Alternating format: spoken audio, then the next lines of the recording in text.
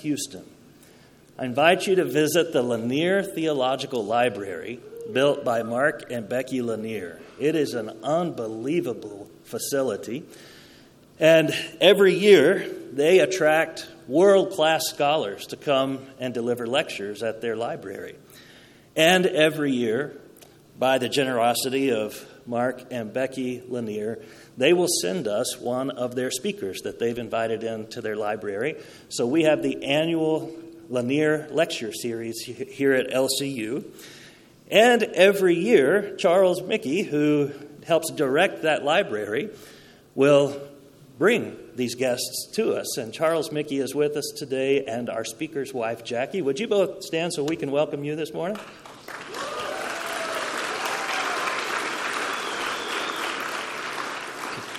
Wonderful to have you.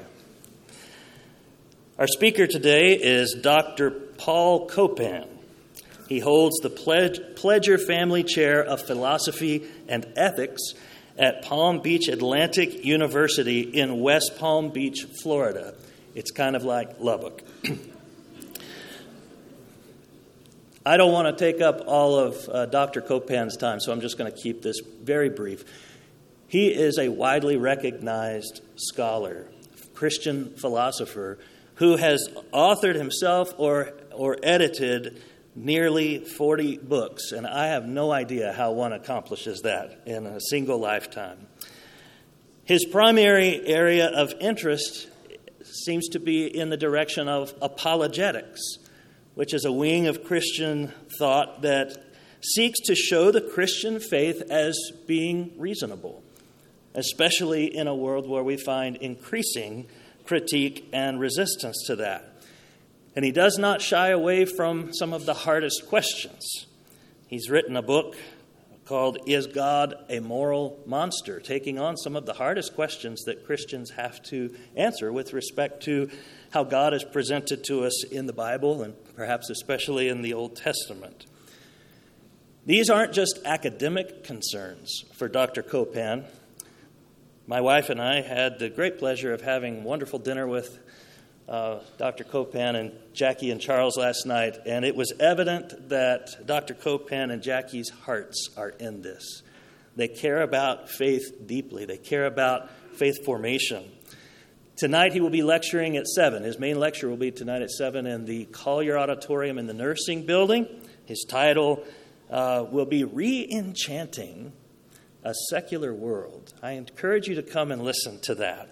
But today we wanted a brief message just for you, our students and our faculty. I pray that your hearts will be open. I pray that somehow faith is aroused and nourished within you today. Would you please help me welcome Dr. Paul Copan?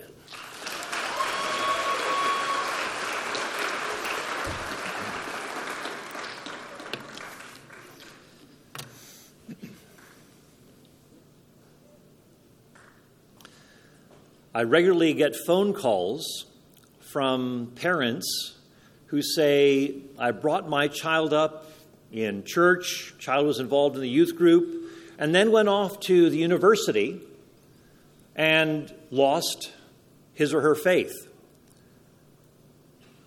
I was on staff with a church in upstate New York, and there was a professor at a nearby college who had freshmen coming into his philosophy class, and he made it his goal to try to undermine the faith of any, quote, religious person who came through those classroom doors.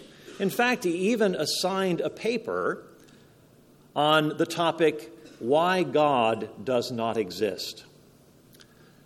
So here's a very, obviously, open-minded professor who's really teaching his students to think about, and it's more like propaganda, actually. Not really teaching them how to think critically, but just saying this is what you ought to believe. And maybe you'd say, well, I kind of grew up in that way in a Christian setting. This is what you ought to believe, without any reasons being given for why you should believe it. Well, I do maintain that the Christian faith is true, that you can know that it is true, that there are good reasons for asserting that it is true. Someone like C.S. Lewis came out of an atheistic background, and he came to realize that the Christian faith made sense and answered the basic questions. And he said, I believe that the Christian faith is true, like I believe that the sun has risen. He said, I believe not only because I see it, but because by it I see everything else. The Christian faith brought illumination to him. It brought clarity of focus. It grounded him. What I want to do is talk about the issue of doubt, something that we've all wrestled with, and something that the Scriptures also take seriously. At the end of the book of Jude, we read that there's this exhortation on having mercy on those who are doubting, that there's an appropriate ministry within the church to deal with doubt removal, those who are struggling with doubts. And we've all had doubts of various kinds, but I think a lot of us think that there's only one type of doubt, intellectual doubt, and we'll come to that in a moment. But before we talk about various types of doubt, I want to say something, first of all, with regard to sometimes our expectations about what we think belief in God should do, or what the Christian faith should do, if it is indeed true, which I argue that it is. Some of us think, I've got to have 100% certainty before I can believe anything, especially something like belief in God. Well, think about this. How many people believe in something with absolute 100% certainty? I mean, maybe 2 + 2 = 4, but there are very few things that rise to that same level. But just because we don't have 100% certainty doesn't mean that we cannot know. Paul says in Ephesians chapter 5, verse 5, he says, this you know with certainty. Then he goes on to list that certain things, certain people who practice these things will not inherit the kingdom of God. He said, this you know with certainty, with the implication being that there are some things that we can know without certainty or confidence. In fact, how many of you have felt 100% certain about something only to find out that you've been dead wrong? You see, 100% certainty isn't a guarantee that you know something. It is merely a psychological state. But when it comes to a lot of expectations, there's a little bit of doubt, therefore I can't affirm this. No, that's not how it works. We can have good reasons, and even though it's possible that we could be wrong about something, that doesn't mean that we ought to give up on something. For example, I believe that I'm standing... I believe I just hit the microphone. I believe that I'm standing here talking to a group of students at Lubbock Christian University. Now, it's logically possible that you all could be an illusion, that this could be a dream. But there's no good reason to take that sort of a thing seriously. I have good reason for asserting that that is true, that there's an audience of students here. So just because there's the possibility that you are all an illusion, there's no reason to say, therefore, I ought not take knowledge seriously. So, in fact, we could also add this. Just because you don't, some people say, well, prove with 100% certainty, and then I'll agree to it. Well, the problem is, how can you prove with 100% certainty that knowledge requires 100% certainty? Again, it's a false expectation that people themselves don't live up to in their everyday lives, even in their most fundamental beliefs. But we can still know, even if we don't have that 100% psychological certainty. Secondly, keep in mind that doubts are not in themselves authoritative. In fact, sometimes we need to remember to doubt our own doubts. Or as the English poet John Donne said, doubt wisely. A lot of times we doubt in very sloppy ways. We just give full authority to any doubt that comes into our minds to undermine some things that are very stable and well-grounded and for which there is good evidence. Do you doubt your own doubts and say, well, maybe I shouldn't take that so seriously? Well, what about that doubting stuff? There are different types or species of doubts. And let me just give to you 4 of them. There is, of course, the most common one that we're familiar with is intellectual doubt. Intellectual doubt. People have honest questions about rationality and evidence and so forth. And we see in the Scriptures, of course, that the resurrection of Jesus, this remarkable miracle. The Apostle Paul in 1 Corinthians 15 gives a list of eyewitnesses, those who saw Jesus alive after his death. Even 500 at one time. And Paul said most of these are still alive. The implication being, you can go ask them. Paul is very much persuaded that there is an objective case that can be made for the Christian faith. And he said, if it isn't true, then we ought to give up and do something else, like eating, drinking, and being merry, for tomorrow we're going to die. There are intellectual reasons that respond to intellectual doubt. The biggest one being the problem of evil. A lot of us wrestle with evil. That's understandable. But keep this in mind too. Every worldview has to grapple with the problem of evil. It's not just the Christian worldview that does so. But the question really is not how can we get rid of answer all of the questions regarding evil, but which worldview has the best resources for helping us to address the problem of evil. And as you look at it, the Christian faith is amazingly resourceful. God steps into this world in the person of Jesus Christ, guarantees that cosmic justice will be done, that God's existence grants. We understand why human beings have dignity and worth, because there's a God who made humans with dignity and worth. The intellectual resources are there. But there's another, I think, more pernicious kind of doubt that perhaps we don't understand, and that's emotional doubt. This emotional doubt springs from a kind of personal insecurity. Maybe I haven't had the kind of connections with my family, with my parents. There's a lot of insecurity. Am I really loved? Am I really cared for? And so a lot of times those doubts get projected to God. If my parents have let me down, if I haven't felt loved here on earth, maybe I can't really trust a heavenly Father. And which actually gets things in precisely the reverse order.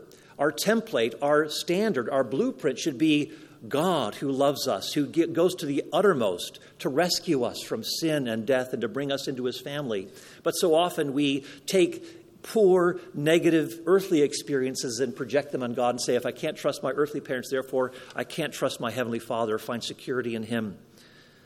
Well, if you want to know how much God loves you, look at how low he is willing to go for your salvation, dying naked on a cross.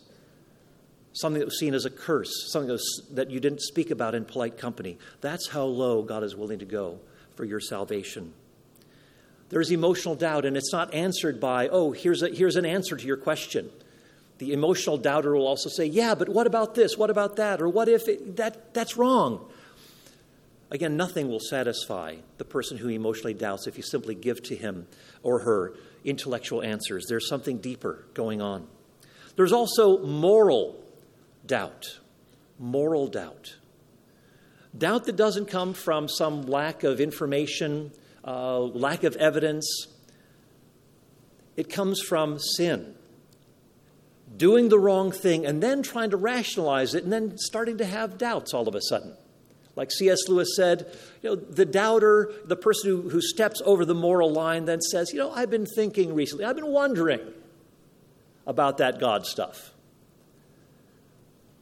Sleeping around, pornography, whatever it is. There's then that attempt to justify oneself, to rationalize away God. If God exists, then we're held accountable for our actions. If there is no God, if that's called into question, well then there's a certain sense of freedom to step over those lines that we didn't before. And then finally, there is spiritual doubt. And I've talked to plenty of students over the years, other people too, who've wondered about their guilt, how God could love a sinner. And remember that Satan, the book of Revelation tells us, is the accuser of the believer. He wants us to feel like we are not accepted before God, that we are that all that stands before us is our guilt and that there is no hope. And this spiritual element, we need to remember that we are in a warfare. There is a spiritual battle that is going on. and that we ought to take those forces of darkness that want to undermine our spiritual well-being very seriously. 1 Peter 5 tells us that Satan is going about as a roaring lion, seeking whom he may devour.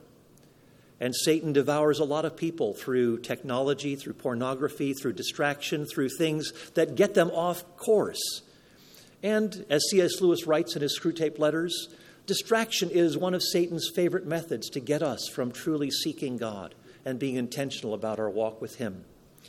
And of course, the more we succumb to that, if we don't take our faith seriously and press on and trust the promises of God in Scripture, we're going to be much more vulnerable to the attacks of the evil one.